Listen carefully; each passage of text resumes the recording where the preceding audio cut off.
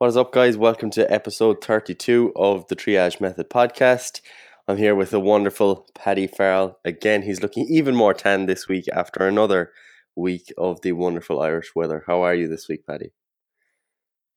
I am absolutely superb, Gary. It's been a good week. Got boatloads of work done. Even though we're recording this on Monday and we normally post this on Monday, but you were having, fun or something out on the weekend rather than working. I don't know. It's actually disgusting. I just try not to listen to you when you talk about that kind of stuff. But yeah, so what are we talking about today, Gary? What is the topic of discussion for this podcast episode?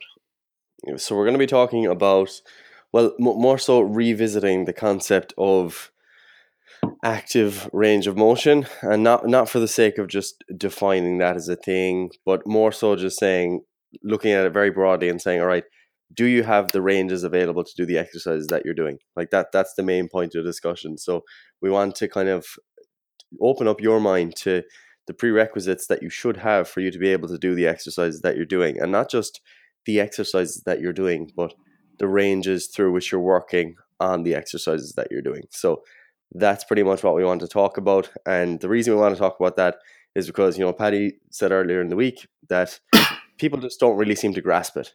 People seem to conflate like the idea of assessing your active range of motion and customizing your own range of motion and exercise execution with doing partials on a bench press. Like, people seem to only grasp that active range of motion relates to not touching your chest in a bench press. And then some people assume that, active range training is a thing, as in like you just don't touch your chest and that's always better. And that's not the case at all. Like, if it is within your range, then you should be touching your chest. So they're the types of things that we want to get stuck into. Also, on the other side of that as well, with the fact that people kind of assume it only relates to pain, so they'll go with the bench press one because this is the one that everyone goes, "Oh, I can grasp this one. It makes sense," even though they then don't actually grasp the concept. They just grasp another movement. They just added another movement to their repertoire of movements rather than grasping the underlying fundamental mechanics, whatever you want to call it. But yeah, the pain side of things, people will just assume that, I don't need to look into these movements or look into these issues or assess my active range of motion or whatever if I'm in pain. Like that's the only time when I need to do it. There has to be this trauma that initiates me actually looking into active range of motion. And if I'm feeling good and I'm not in pain from all these other movements I'm doing, that means that they're within my active range of motion. So we're all good to go, which couldn't be further from the truth, because you could be doing movements that are way beyond your active range of motion. Like you're just not stimulating the muscular tissue, we'll say. Like, obviously you are stimulating it, but you're not stimulating it. You're going beyond the range of that joint, and you're just moving on to like connective tissue or non-contractile tissue, whatever you want to call it, right? And that doesn't necessarily mean you're going to be in pain, So like, you see a common one with this, and we're going to go through, hopefully we'll get through anyway, a few common issues, few common sites that you'll see this in. But like, say squats is one where people will go way beyond their active range of motion at the ankle, and they won't get any pain at the ankle. So they're like, "Oh, my ankles aren't the limiting factor, so we're all good to go there," even though something else is going wrong further up the chain or whatever else, So don't get in your head that we're just talking about, active range of motion only applies if you're in pain, or it only applies to these modified, like you said, Gary, active range movements. It's like, no, there's an actual fundamental idea behind this that you need to take into all the exercises you do. But anyway, Gary, I'll let you talk a little bit more. Yeah. So I think the easiest way to probably discuss this is to break it up into 4 parts. So we'll discuss like a push exercise, a pull exercise, a deadlift variation, and a squat variation, because that covers the majority of things, and that should point you in the right direction in terms of your thought process. But the one thing I want to start with as a bit of a caveat is, there's always this soundbite in the fitness industry that we know for sure that full range of motion training leads to more muscle growth. Like, people just kind of throw that around, and it doesn't actually mean anything, because you'd actually be surprised how weak the evidence base, even like, and it generally comes from the evidence-based community. Like, you'd be surprised how weak the evidence base is in relation to range of motion and hypertrophy. Like, it is very unconvincing. And like if it was any other area, like in nutrition or something, people would say, "Oh, the evidence base is too weak to make any sort of conclusions." But because it just happens to fit in with kind of general practice and what people have always done, then we're very confident in saying that, oh, you need to train full range of motion. Like a lot of the studies are comparing like 50 degrees at the knee versus 90 degrees at the knee in like squat and leg press and lunge very type exercises. And if you actually picture that in your own head, what that actually looks like, it's more likely that the person saying to stay within your active range is going to be at 90 degrees or more than at 50. So you're actually comparing things that don't relate to real world application at all, because like realistically, unless you're a total idiot, no one is squatting to 50 degrees of knee flexion. Like that is barely a quarter squat. So, people often just say they're very confident in saying that, oh, you need to go full range of motion.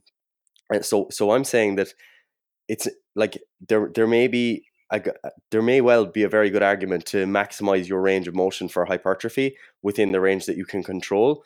But even at that, I'm not going to make that claim like very strongly, because people just run away with what the evidence actually says, and it doesn't even say that much. So that's just that caveat. Yeah, I'd like to just add to that as well. Like you said that common practices would kind of dictate that as well. But I'd actually argue that it doesn't, because, man, you never see people proper ass to grass squat and they'll say, oh, I'm squatting full range of motion. And realistically, what they're doing is stopping that parallel, because that's more in their active range. That's where they can actually keep tension on their muscles. And then they notice when they actually go to this like ass to grass squat, for a lot of people, that's beyond the range of motion that they have control at. They're going to have to like round their lower back, or shift all their weight towards their toes, or something's going to fall apart, right? So they'll go like, oh no, I don't go down there because there's an injury risk, right? And you're like, are you actually, like, how cognitively dissonant do you have to say? I'm literally saying that exact same thing about other movements, saying that people don't have these active ranges of motion, and you're applying this to a movement and saying the exact same things that I'm saying. So unless people are talking, if someone says to me and they're like, oh, full range of motion is what you have to do, then I'm fucking looking at them squat and I want to see their literally ass cheeks on the ground. That, like, full range of motion, bro. Like, it has to be full range of motion, And then they'll also say stuff like, oh, rack pulls are great for, building the back. They're, I don't know, better than deadlifts or something. It's like, that's how, like, again, you've just shortened the range of motion here. Like, how is this, like, where is this fucking cognitive dissonance coming in? And it's just, as soon as I say it about your precious bench press, oh, fuck, nah, brah, like, has to touch your chest, So I would argue that common practices aren't full range of motion. People just like to think in their head that, oh, this is a full range of motion, even though their squat is literally fucking higher than a giraffe's asshole. Like, higher than a giraffe's asshole. But yeah, that was just something I wanted to clear up, because I think like people are often very overconfident with what the evidence might say. But when you actually read it, and I remember the first time I went really looking for this answer, like, where is all this evidence about full range of motion being necessary? It's actually very underwhelming. But anyway, let's break it up into those 4 parts, because I think that's really helpful. So let's start with something like a squat, because realistically everyone squats, or does some sort of variation. So before you get into this, Gary, so let's kind of break it down so people can kind of follow along, and obviously give ourselves a little bit more structure of how we're going to deal with this. So we obviously want to address common issues, like common sites of issues. So like, where are the most likely, like a fucking speak and knock off, where are the most likely, like where the wheel's going to fall off the wagon? Like, so we need to assess or address that first of all, and then work into how we can assess these movements for you as an individual. And obviously you're all going to have to use your imagination, that beautiful power of your imagination, because obviously this is audio, and there's no visual prompts or cues or anything. So if you can kind of get the argument or get the structure to your thoughts, Gary, in terms of, these are the common sites that stuff is going to go wrong, this is how you assess it, and then we'll go into how you can kind of maybe modify things or think about modifying things to allow you to exercise in a more, we'll call it, I hate the word, but functional manner, in terms of you're not going to get injured, you're actually achieving the goals you want to achieve. Does that sound like a good kind of structure for you to follow with these discussions? Yeah, absolutely. Yeah, but so when we look at a squat, the joints involved are the ankle joint, like there's two ankle joints kind of, but both of them, the knee joint, the hip joint, and all of the intervertebral joints, so all of the joints between the vertebra of the spine. So you can just think of that as the back. Like they're the primary joints that are involved, but there's also secondary joints that are important from the perspective of the active range of motion discussion, and they are your wrists, your elbows, and your shoulders, because they actually are important, and they are one of the places that the wheels can fall off. So if we think about the most common issues that people will have during a squat, in terms of, I guess, in terms of from a pain and injury perspective, it's probably knee pain, hip pain, and back pain, but plus or minus shoulder pain, probably more common in powerlifters, especially if you do like a low bar variation. But they're the main places that people will have pain during a squat.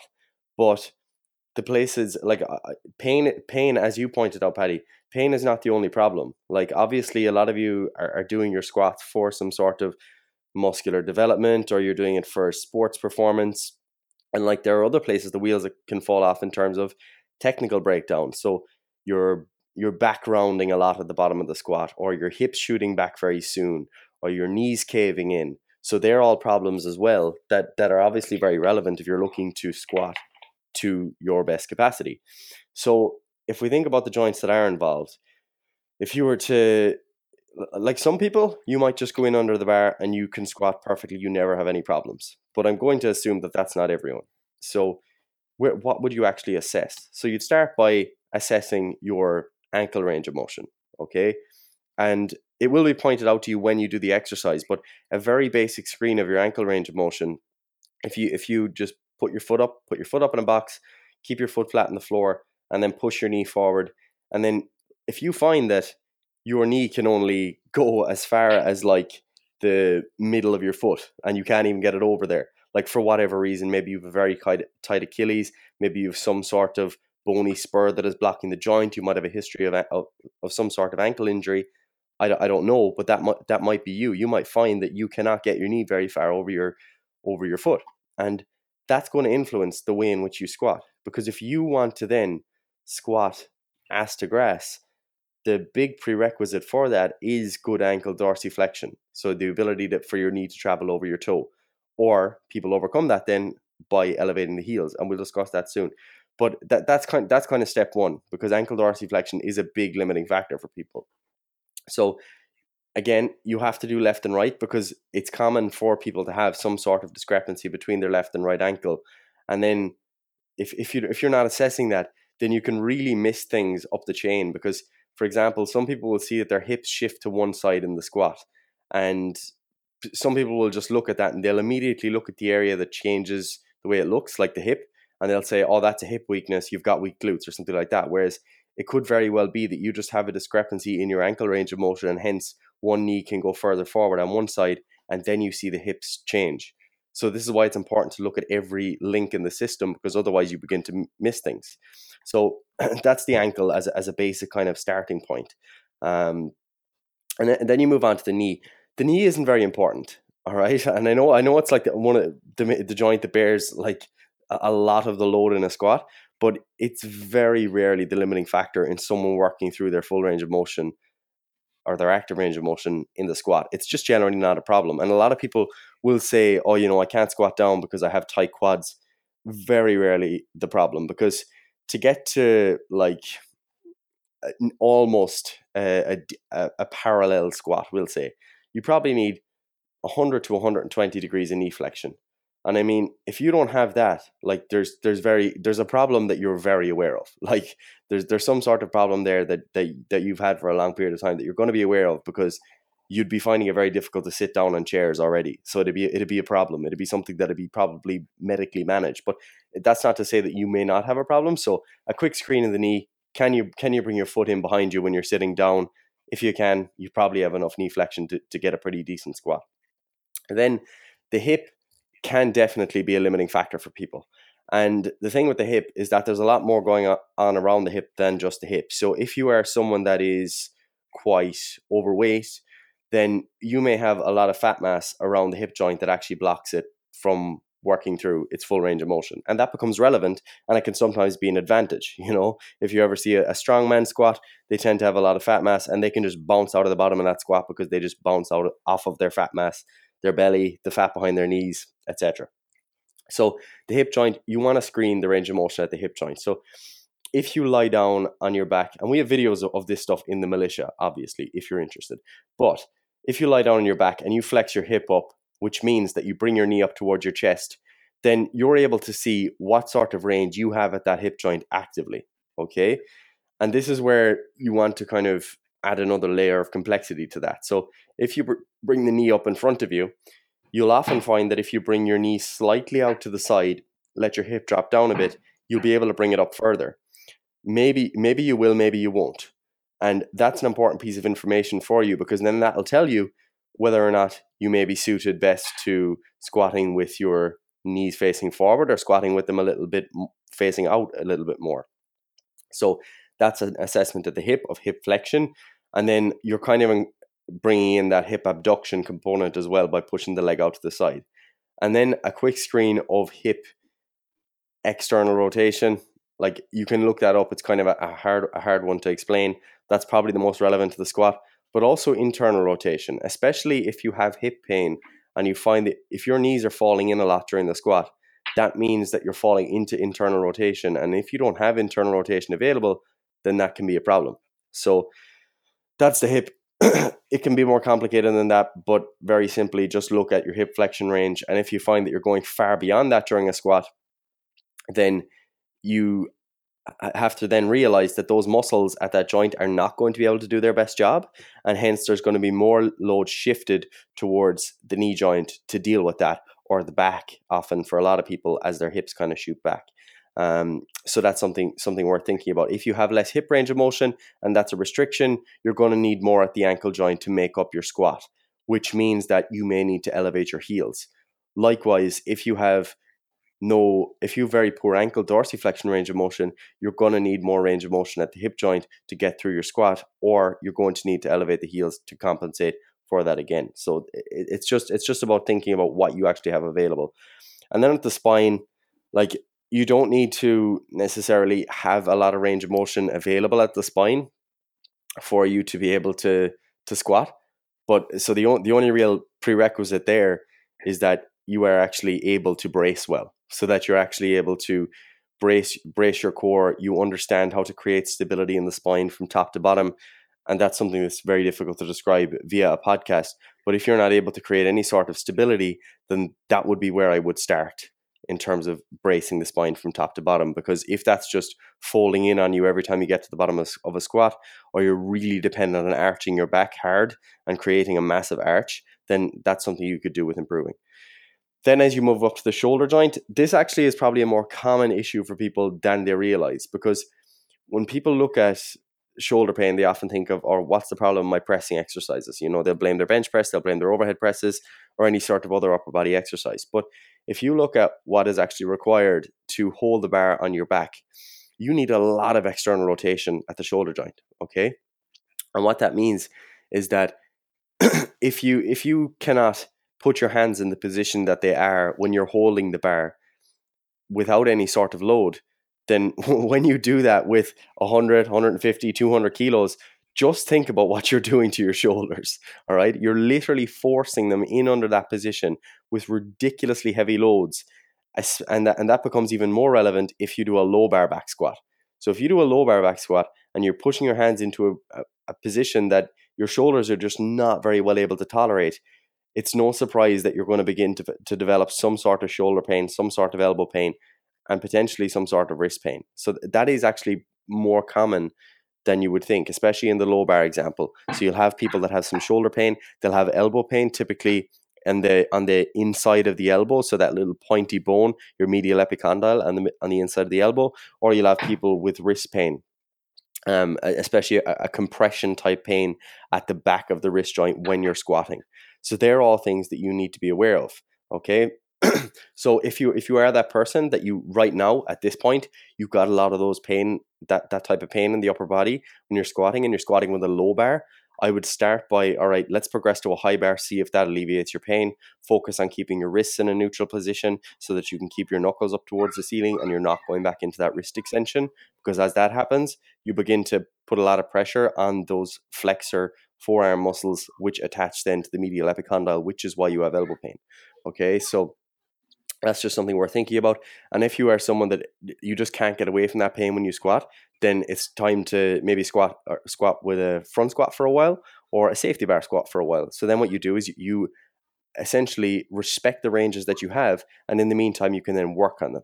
So that's a gross overview of some of the things you might assess, some of the prerequisites for a squat. And I suppose the most important things from here are to think about what sort of variations you have available if you actually have some of those before limitations. You go on to, so as we said, onto like variations, go on. I don't want people to think that this is just applied to the squat, because this is kind of the thing we're talking about that annoys us, where it's like people just go, oh, it's the bench press, purely because they've got that explained to them before. Like they've got the bench press example explained to them before. So what you need to do from what Gary just said there is use that frame of assessment, or that thought process around the assessment of the joints that are being involved, to identify any issues you have going on with other exercises you're doing. So obviously he's just choosing a squat because it's there's a lot of shit that's going on, but you can also then apply that thought process to, say, how you do a leg press, or how you do a hack squat, or a pendulum squat, or whatever it is. So any of these kind of squat variations and stuff, which I'm sure we're going to touch on some things in a second, but anything where you're moving your legs in that kind of, we'll call it squat motor pattern, whatever you want to call it. But you want to be thinking, like, in a leg press, do I have this available ankle range of motion? Do I have this available hip range of motion? Am I getting these kind of what people traditionally call like compensations that are going on because of these issues? Like, again, like the leg press is one that you'll see, and you were talking about, the spine and stuff, and the hip. What people will do is go way beyond their range of motion at the hip, and all of a sudden their pelvis will start tucking under, just like it would in a squat. Like people are like, oh, this butt wink. It's like, no one ever talks about this butt wink on the leg press, where it's happening the exact same, because you are going beyond this active range of motion. And, like we'll get into in a second, I'm sure there are easy ways to work around this, or kind of have a thought process around working around this. Like, I'm just using that leg press example, like actually being able to actively take your legs or your feet off the leg press in the bottom position. Even if it's just a millimeter, that means that you actually have this range of motion available to you. So if you're starting this leg press and you're already just about able to get into it, and you can't really move around, and like your pelvis is already feeling like it's wanting to tuck under, then there's something going on, that this is beyond your active range of motion. So again, I don't want you to think from this discussion that, oh, this is all just pertains to the squat. You need to take this thought process and then go, okay, so what does this mean for whatever variations of exercises you're doing, whatever lower body exercises you're doing, well, in this instance, and whatever exercise variations you are doing throughout your whole workout program. Like, use this thought process and go, okay, so do I actually have the available range to get into that position unloaded? Can I actually actively bring my body into that range of motion? No? Okay, well then something needs to change, Anyway, Gary, go on. Yeah, no, that actually is really important, because it is sort of the whole purpose of us actually doing this podcast. Is it doesn't just apply to things like your squats and your bench presses, etc. Like, it is just as important with your leg presses, even with your lunges, etc. And a lot of those exercises do tend to actually crop up as problems for people. Like I have one client who is reporting that she was having some discomfort when she was performing the leg press. It just wasn't feeling very good. She didn't feel like she was really locked into it. And this is someone who has experience in powerlifting. So typically these people are the greatest at creating a lot of stability during exercises. But the general culture in powerlifting, I'm not saying this related to her, is that everything else is an accessory exercise, and the squat, the bench, and the deadlift are all that really matter. So when she was going on to the leg press, she was just kind of sitting down and just pushing away, not realizing that her bracing her spine, creating that stability, was just as important here as it was during the squat. And that's the way you need to be thinking about every other exercise, is that you need to go through the same kind of assessment process, the same sort of bracing process, the same general thought process, if you want to get the most out of all of those exercises. And the leg press is a good one that you brought up, because I think more people have a problem with the leg press than they do with the squat. But the thing with the leg press is that you don't see the problem quite as much, because in the squat, it's sort of this system where the bar can move wherever it wants. So you see the compensations happening. You see your hips fall backwards and your chest fall forwards. You see those sorts of things happening. You feel them. They don't really feel nice. Whereas on the leg press, because you're kind of locked into one position, you can just kind of let it fall down on top of you and push back up. And until you start to get knee pain or hip pain or whatever, it doesn't really bother you too much. So you need to be proactive, and that type of assessment is definitely the best one, because it's so simple. The one you just talked about, Paddy, about pulling the foot off. Can you pull it off? Cool. You're within your range that you can actually control.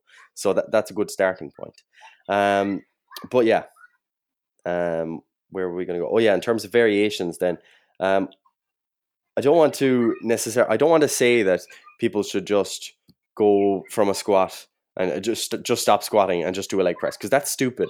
To me, like that's a lot of the thought process in the fitness industry is like, all right, this exercise doesn't work for you, okay, don't do it. It's like that's not what we want to be telling people at all, because the whole point of thinking about this stuff to a deeper level in terms of the ranges you have available, etc., is so that you can customize exercise. It's not about avoiding, because that just defeats the purpose, especially if you're someone that really enjoys squatting. So where can you go? If you're starting from a basic barbell back squat, and let's look at the variations for the shoulder. So as we said, if you've got some discomfort at the shoulder joint, then what you could do, you could squat with a safety bar. You could squat with a front squat, or you could very simply start by going from low bar to high bar, or going from close grip to wide grip. Because a lot of people kind of look at people like Olympic weightlifters, and they see that it looks impressive when you're holding the bar very close, and they tend to be the best squatters. So they try to emulate that without realizing that they may not have that range available. So simply taking a wider grip, sometimes even taking your thumb out from under the bar and putting it over the bar, that can be actually really helpful. And if you have had that kind of medial elbow pain, that wrist pain for a long period of time, it can also be helpful to use some wrist wraps in the short term to kind of take off some of that load and give the wrist a bit of support. So that they're kind of the main things you're looking at in terms of alleviating stress in the upper body. But obviously, changing those exercise variations, that also changes what's going on in the lower body. So it's important to think about that too. So if you're someone that has, I suppose I'll group these together. If you're someone that has hip pain or butt wink, so that like a little bit of butt wink, meaning that the pelvis is tucking in posteriorly with a little bit of lumbar flexion, a little bit of that is fine. But firstly, you have to be able to tolerate it. So if you don't have the spinal extensor strength to tolerate it, that could be a problem. And secondly, it has to be kind of controlled. If you're totally rounding your back at the bottom, then that's when butt wink tends to be a bit more of a problem. So if you have either that butt wink or you had that hip pain, then that kind of tells you that you're going beyond your active range at the hip joint for whatever reason. Okay, so the simplest way to address that, and obviously we're assuming general population here. I'm not assuming that you're a powerlifter that has to reach a certain depth, or you're an Olympic lifter that has to catch at the very bottom, because they're sports, it's different. But the simplest fix is to just squat a little bit higher for a while. Okay, so squat a little bit higher is the easiest fix, because it just kind of reduces the problem totally. But that may not be your longer term solution. So what you can try and do is, as we said, the hip can sometimes be limited by the ankle. Okay, because if you don't have ankle dorsiflexion, you have to use more of your hip range of motion. So you could elevate the heel slightly, and everyone thinks this means buying squat shoes or standing on a wedge. Like, you can literally go into Pennies for €3 and buy little heel cups that elevate your heel, and that'll do enough to allow you extra range of motion. Or you can buy them online on Amazon. But elevating the heels will mean that more of your squat, so the total movement, the total work done, will come via your knees going forward over your toes versus your hip flexing into its full hip flexion range. Okay, so that's an easy fix. And then the other thing that's helpful there is to push your knees out a little bit more. And a lot of people do push this to the extreme, partially because of some of the things promoted by, like, the what's the supple leopard guy, Kelly Starrett. Not saying that, yeah, not criticizing his information or anything, but like one of the things that was promoted by that era was that you should squat with your feet pointing forward and then your knees out as hard as you can. And that's not necessarily always helpful, but pushing them out a little bit can be helpful, provided you actually have control of that. And that essentially has an effect that we've described in the Triage Militia in the Squat Mechanics series. But the effect is essentially it replicates you having shorter femurs. So from the perspective of the squat as a system, it makes it easier to squat if you do have longer femurs. But that's a sort of a separate issue. But yeah, pushing the knees out or elevating the heels. And then the third thing that kind of comes into that, if the hip is an issue for you, is overarching at the spine. Okay, because what happens when people like this is particularly common in females, because people often associate the way an exercise looks with the muscles that it works. So sometimes, maybe it's just for Instagram, females have a tendency to really arch their back hard and stick their ass out when they're doing a squat type of exercise, with the idea that it's going to hit the glutes more. Like maybe that's the idea, or maybe it's just to look good. But that's essentially serving you very poorly, because what that does is, as soon as you arch your back and anteriorly tilt your pelvis, that essentially robs you of hip range of motion that you have available. So it might take 5 to 10 degrees of hip range of motion from you, which means that that's not available then when you come to the bottom of the squat. So a very easy fix, and this is very common in males as well. I'm not generalizing, but it is common in males too, because people tend to think that creating stability at the spine means arching their back hard, and that's not the same thing. So a very easy fix for that is to start learning to brace the front of your core. So learning your full kind of core musculature. So your rectus abdominis, your obliques, your transverse abdominis, and your back muscles. You should be thinking about doing all of those things. So taking your breath in, bracing hard, and letting those muscles do their job by creating that stability, as opposed to just arching your back. Okay, so if you can reduce that arch in your back, that's going to give you more hip range of motion. Okay, so that's the hip.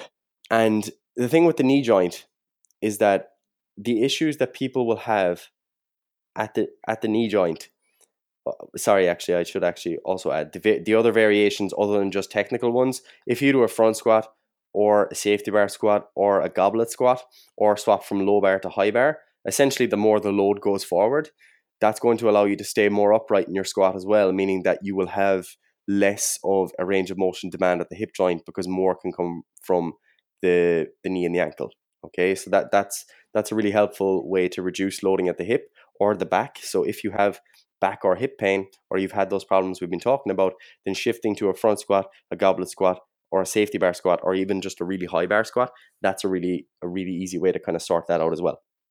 Okay, so then when we think about knee pain, like variations to reduce that, like if you have, like, this is a very difficult one, because sometimes people have issues at the knee joint because of the hip or the ankle. Okay, because as we said, the hip range of motion is rarely the limiting factor. So what can happen is that if you don't have sufficient range of motion at the hip joint, and you experience that sort of butt wink that we talked about already, then what can end up happening is that because your hip muscles are no longer in the best position to produce the optimal amount of force, it has to be shifted towards the knee joint, and they end up taking up a disproportionate amount of the actual load.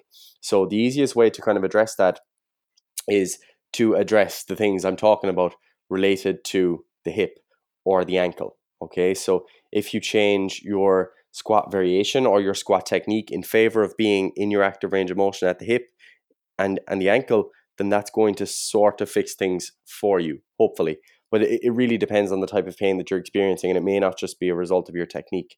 So if you have like patellofemoral issues, then you may find that if you are at the very bottom of a squat very deep, then that's where your pain comes on.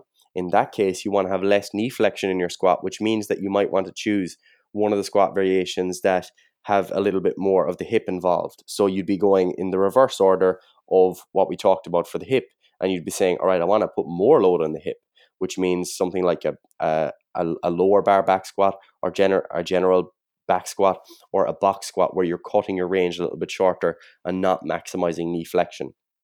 Okay, so again, like, this isn't supposed to be very specific injury advice, because like you may have a specific knee issue, in which case this advice may not work. But if you cover all your bases, it's going to be somewhat helpful.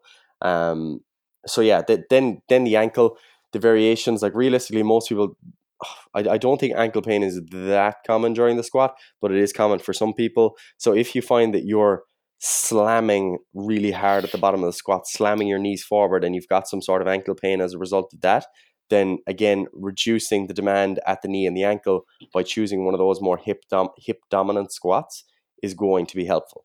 Okay, so I think that covers a lot of it, but just to kind of sum it up, a squat that has the load further towards the front of the body, i.e. a front squat, a goblet squat, or kind of a safety bar squat, what that's going to mean is that you can stay more upright. It means that your knee is going to go further forward and you're going to avail of more knee and ankle range of motion, and you're not going to be limited by the hip joint quite as much. Okay, so if you've got that hip pain, that back pain, choose one of those variations. In the short term, it may be helpful. Okay, that can be coupled with elevation at the heels to allow you to stay a little bit more upright if you feel that is the source of the problem. Whereas if it is the knees going forward, the deep knee flexion or the deep ankle flexion that is causing you a problem, then you want to avail of more of the hip range of motion, which means one of the more hip dominant squats, something like a box squat, a back squat, or a squat where your general intent is to push the hips back further. So that's a lot of the squat. Like that's, yeah, that's a lot of things. So that kind of does comprehensively get through that. So we'll do one more kind of body plane movement, and I think we'll do another episode on the other two that you were saying. So what do you want to do, Gary? Do you want to stay lower body and talk about kind of the hip hinging, or do you want to move upper body and talk about that kind of pressing or pulling? Yeah, I think maybe we'll do a deadlift, and then we can, because the easiest way then is to treat this as like the lower body kind of thing, and then we'll do the upper body in the next one. I'm going to title this like lower body AROM. Assessment. But yeah, that went far beyond just the active range of motion stuff, but it's useful, so use it, peeps. But yeah, deadlift.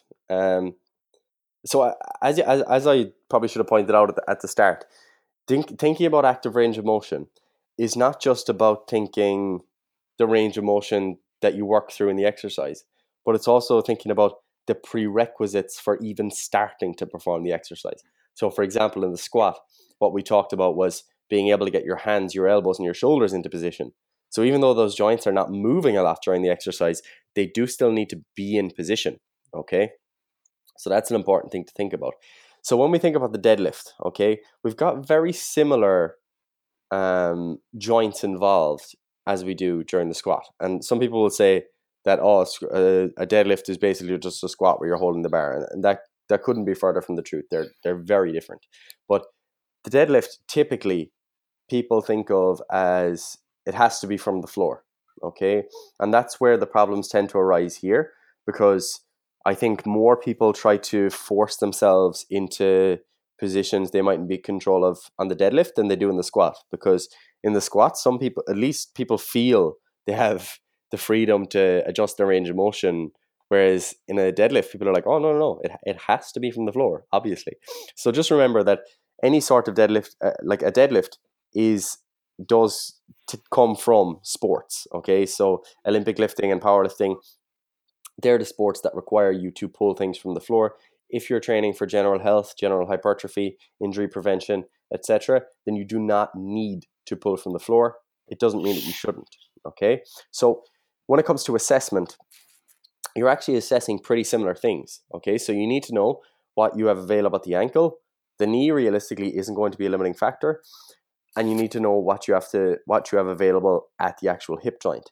And this is the place I like to go most often for people if I was to assess someone for a deadlift, is that you get them to lie on your back and you do that exact same hip assessment that we used during the squat.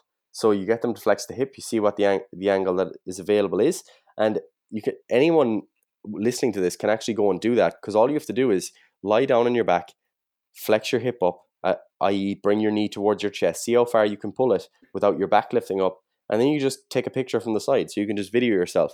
And then what you do is you compare that to either the bottom position of your squat, or you compare it to your starting position of your deadlift. And what you might see is that you're far beyond the position that you're able to come to actively. And then what you'll find is that when you go to pull the bar off the floor, if you cannot come down to the bottom, your starting point at the deadlift, and actually get there without either having to really pull yourself down or swing your hips in to actually get into that position, then that probably tells you that you're beyond your range.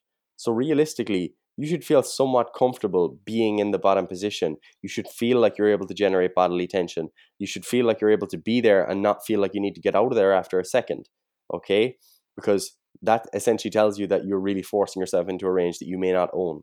So some of the things that, some of the sort of the places where the wheels fall off, as you said, Paddy, it will be, the most common one is the hips shooting up too soon. Okay, so if the hips are shooting up really, really soon in your deadlift, like, it can be a technical error for sure. It could just be you not generating sufficient tension, not taking your time off the floor. But it may also be the fact that if your hips are beyond their active range at the bottom, i.e., you're not really in control of that position, then the easiest thing for your body to do is to shift the hips backwards, get some tension in the hamstrings so we can pull up further, and then begin to produce force from there. Okay, so if you find that no matter what technical tip you use, that your hips always go into that position, then try pulling from like 2 to 3 inch blocks for a while, see how that feels. You'll probably find that it feels a little bit different. So that's probably the most common one for people, is the hips shooting back, which tends to be coupled then with rounding of the back, unless you have very strong spinal extensors. Okay, so you'll find that the back might round, you may have back pain, and that's probably the most common thing that people experience during the deadlift. Okay, in the upper back, you may find that your shoulders round forward a lot, but that can be related to you not generating sufficient tightness, i.e., like pulling your shoulders down, locking your shoulder blades down, your lats, tightening your lats, squeezing the bar hard, screwing yourself in. Like that, all that stuff is relevant. But I think the most pressing thing to talk about in relation to the deadlift for this conversation is the assessment at the hip. So you need to start by assessing your hip range of motion, seeing what you have available, and then seeing what that looks like when you're actually at the bottom of your deadlift. Okay. And then what you might find is that when you're doing a conventional deadlift, it may be beyond your range. But then you might find that the sumo style deadlift is actually more suitable for you. You may find it's more comfortable because you may have certain hip anatomy, or you may have certain bodily proportions that lead you to doing better with that. And to assess for that, essentially what you do is you do the regular hip flexion assessment we talked about, where you're lying on your back, but you just push the hip further out to the side. Okay, and you see if you're able to actually control that position. And you can do this at the actual bar as well. Okay, so when you come to the bar and you're holding the bar, if you do a sumo deadlift variation and you cannot push your knees out, i.e., they're just falling in, then you probably don't have the hip external rotation, but / abduction. If you probably don't have that strength right now. Okay, so people often do that with the conventional deadlift, where they start with a foot position that's far too wide, a knee position that's far too wide, when they don't have that hip external rotation available, and hence bringing it in a little can be helpful. So if you're to address those issues with the deadlift, so for example, you're listening to this and you're saying, all right, you know what? I have been having a bit of back pain. My hips have been shooting back a lot. I've tried every technical trick under the sun, and I just haven't been able to keep my hips down or feel like I'm in control throughout the exercise. Then firstly, you could just use a totally different hip hinge variation, like a good morning or a Romanian deadlift or a stiff leg deadlift, whatever you want to call it. You could just do that, because if you're just doing this for the purpose of general hip strength, so you want to strengthen your glutes, your hamstrings, your adductors, your back, then it doesn't need to be a pull from the floor at all. Like that's not a requirement at all. But if you like that sort of deadlift movement where you're pulling from a dead stop, then you could use something like blocks or even racks, where you're increasing the height of the starting position of the bar, so that your hip is in a position that you're fully in control of at the start. So if you find that there's a small discrepancy between your active range of motion when you assess it and the position you normally deadlift from, i.e. from the floor, then you can make up that by simply elevating the bar a little. And that's pretty helpful. And a lot of people are reluctant to do this, even though they pretty much do it anyway by everyone says, oh, wear flat shoes when you deadlift or deadlift barefoot. It's like, do you not see that this is the exact same thing as elevating the bar? So it's funny because people are so reluctant to being like, oh Jesus, no, you have to pull from the floor. I'm just like, why don't you wear fucking big Doc Marten shoes when you deadlift? So it's like, obviously it makes it harder, and that's why people do deficit deadlifts, because they're ridiculously hard. It's like, if you are someone that maybe you're far beyond your active range when you do a deadlift and it's really uncomfortable for you to be in that position, you might be doing a deficit deadlift where someone else may be in a position where it's just very comfortable to be in that bottom position. So it's totally different. So that would be probably the biggest thing that I would say in relation to any sort of deadlift variation. But it is important as well to reiterate that, like, the deadlift is fairly overrated for hypertrophy. Like, I mean, for someone that's just generally looking to develop some strength, to build a bit of muscle and look good, like, it's relatively overrated because it's totally arbitrary. You're just pulling a bar from the floor, and it takes in, like, it's just a very, very difficult exercise for the sake of maybe strengthening your hamstrings or your glutes. So you really have to ask yourself what the goal is, and then take into account some of those things we talked about. However, you have to take into account as well that it is one of these exercises that is quite bang for your buck, or whatever you want to call them. So if you're like, oh look, I only have X amount of training days and I want to choose an exercise that is going to hit a lot of things in a short amount of time, then yeah, fucking deadlifts are great. However, that doesn't mean you're doing singles, triples, even fives on the deadlift. Yeah. Like, if you're thinking like, oh, I want to get the most bang for my buck, like, surely you're going to be doing like 12 reps or 8 reps on the deadlift, which, most people aren't doing, unfortunately, because they're fucking awesome. Yeah. But yeah, no, I completely agree with you there, Gary. Like, the deadlift is one of those ones that people are kind of like, yeah, you have to do it. And it's like, what is it doing? And people will be like, oh, it's a back exercise. Other people will be like, no, it's a hamstring exercise. Other people will be like, oh, no, it's glute exercise. And it's like, well, like, obviously something's going on here where it's working different things for different people. And obviously it is working the posterior chain as a whole. So it is a bang for your buck exercise. But if your goal is not, I don't know, you don't want to hypertrophy your traps, maybe it's a shit exercise for you, So you do have to actually question why it's in your program as a whole. Yeah, and it like you said, it does kind of come back to that time aspect of the STARS checklist that we talked about a few weeks ago, where you have to think about whether or not it's time efficient for your goal. So, like, if you're literally just doing it because, I don't know, you just want to strengthen your hamstrings, like, that's it, you're just doing it as a hamstring exercise, then, like, it's a relatively large amount of fatigue to accumulate for that. And it's also a relatively large amount of time that you're investing when you could just do some leg curls, But on the other side of things, like you said, Paddy, if you're just looking to develop the most amount of muscle mass and the most amount of strength that is quote unquote functional, then the deadlift is a great exercise. But again, people tend to think, all right, I have to do sets of 1 to 5 because it's a deadlift, and it's all about lifting the most weight possible. Whereas if you have ever programmed, like you said, sets of 8 to 12 on deadlifts, then you'll find that, like, man, a few sets of 12 on deadlift is a workout in and of itself. Like, you will be pretty much done after that. So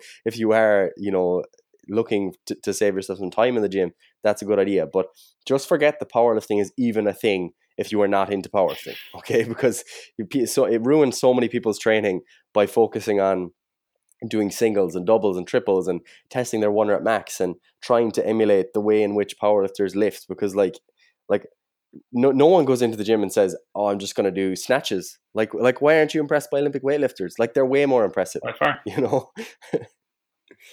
But yeah, I think that covers most of the things with the deadlift, because realistically, it's hard to talk about more of this stuff without you actually seeing what I'm talking about, because I'm almost making images in my head and I'm like, some people won't even get this. But yeah, if you do have questions, obviously just let us know.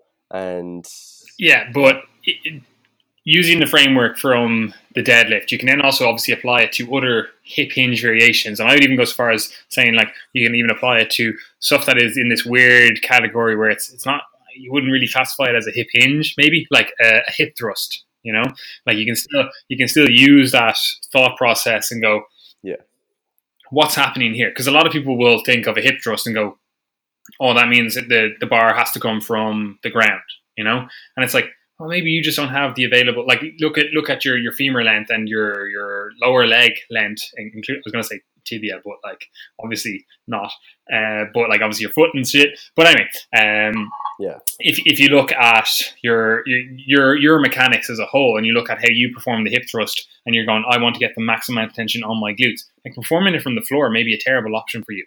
And we've kind of had this discussion before, back and forth with each other. And I always think, I'm like, the glute bridge looks like a way better exercise for the glutes as a whole, in my opinion, right?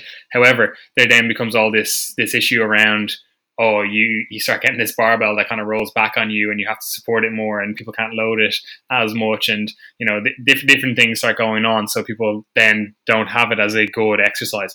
But then I kind of always apply that kind of thought process to how exercises themselves come about, because you'll have an exercise that maybe is a better exercise, but one exercise is easier to load, or it's easier to perform, and all of a sudden we'll just go, yeah, we'll just stick with the easier to load, easier to perform exercise, because the hassle of this one, and like there's too many moving parts going on, and then it just becomes dogma that this potentially less effective exercise is the exercise that you are to do. Like, I would argue, if you wanted to grow your legs, like sticking to something like a safety squat bar, for the vast majority of people, is going to be far superior, especially if you elevate the heels as well, like in terms of growing your quads, strengthening the overall musculature of the lower body.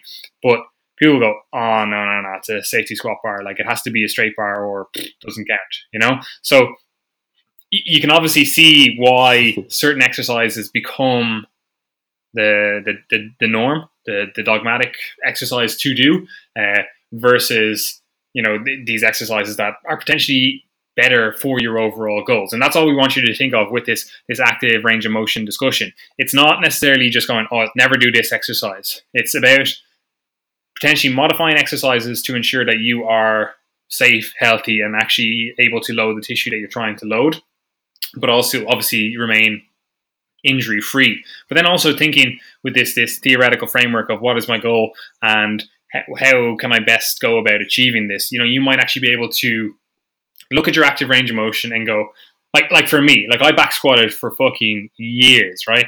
And I have literally the longest femurs in the world, and that doesn't mean, that never meant that I was bad at the back squat. Now, don't get me wrong, I'm not saying I'm fucking good, but that didn't mean that I wasn't able to get strong at that movement. But I used to always wonder, I was like, oh, why do my knees hurt? Why does this issue go on? Why am I always like, whatever thing's going on? And once I stopped back squatting and moved to, say, a front squat, it's like, oh, all these little niggles that I was like, oh, that's just normal, just kind of went away. Like, I have Osgood-Schlatter disease, and we haven't talked about that before, but I have mentioned it before, which is another thing that, people have different bony spurs and different things that are going on that's going to prevent them from doing certain exercises, or potentially place tension in areas that they don't want to have, or don't want to have that tension. So, for me, switching to a front squat, and I was essentially still the same range of motion. Well, it is still the same range of motion from the outside. You're looking at, oh, it's pretty much the exact same squat, but the way my body reacted to that was completely different. Now, obviously, this makes sense given the whole like axial loading, obviously like that posterior loading, whatever. But even looking at just my femurs and going, okay, well, this makes sense why you find front squats so much easier on the body, even though obviously I am loading them less. Like, you're just never going to be able to front squat what you can back squat unless you're some fucking mutant.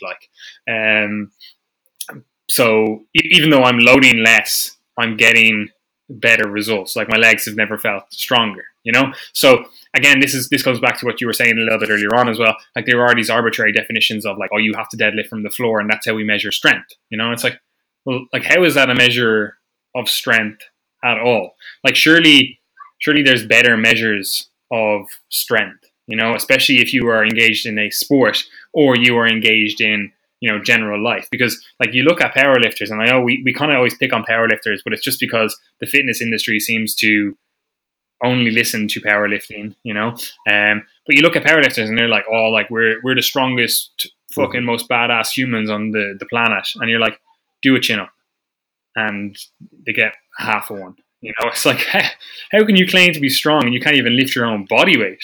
You know, and obviously there is that argument that like if you're a 50 kilo person and you're knocking out fucking sets of 50 on chin ups, it's like, all right, cool, that's impressive somewhat, but it's also not impressive at all.